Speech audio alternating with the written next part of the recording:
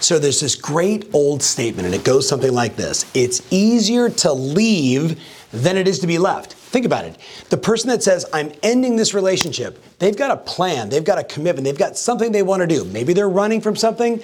More than likely, they're going somewhere. Where the person that is quote unquote being left is feeling like, wait a minute, what did I do wrong? Can I get better? And they usually go in their head. But you know what?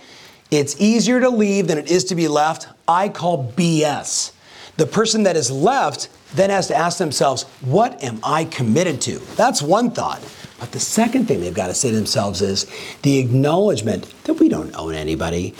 Your kids are going to go away to college. You're going to hire someone, and you know what? They're going to leave. What I'm constantly reminding myself is people are doing the best they can with what they got. And we own no one. Everyone's job on this planet, in my opinion, is to figure out who you are, what you're committed to, and go do that.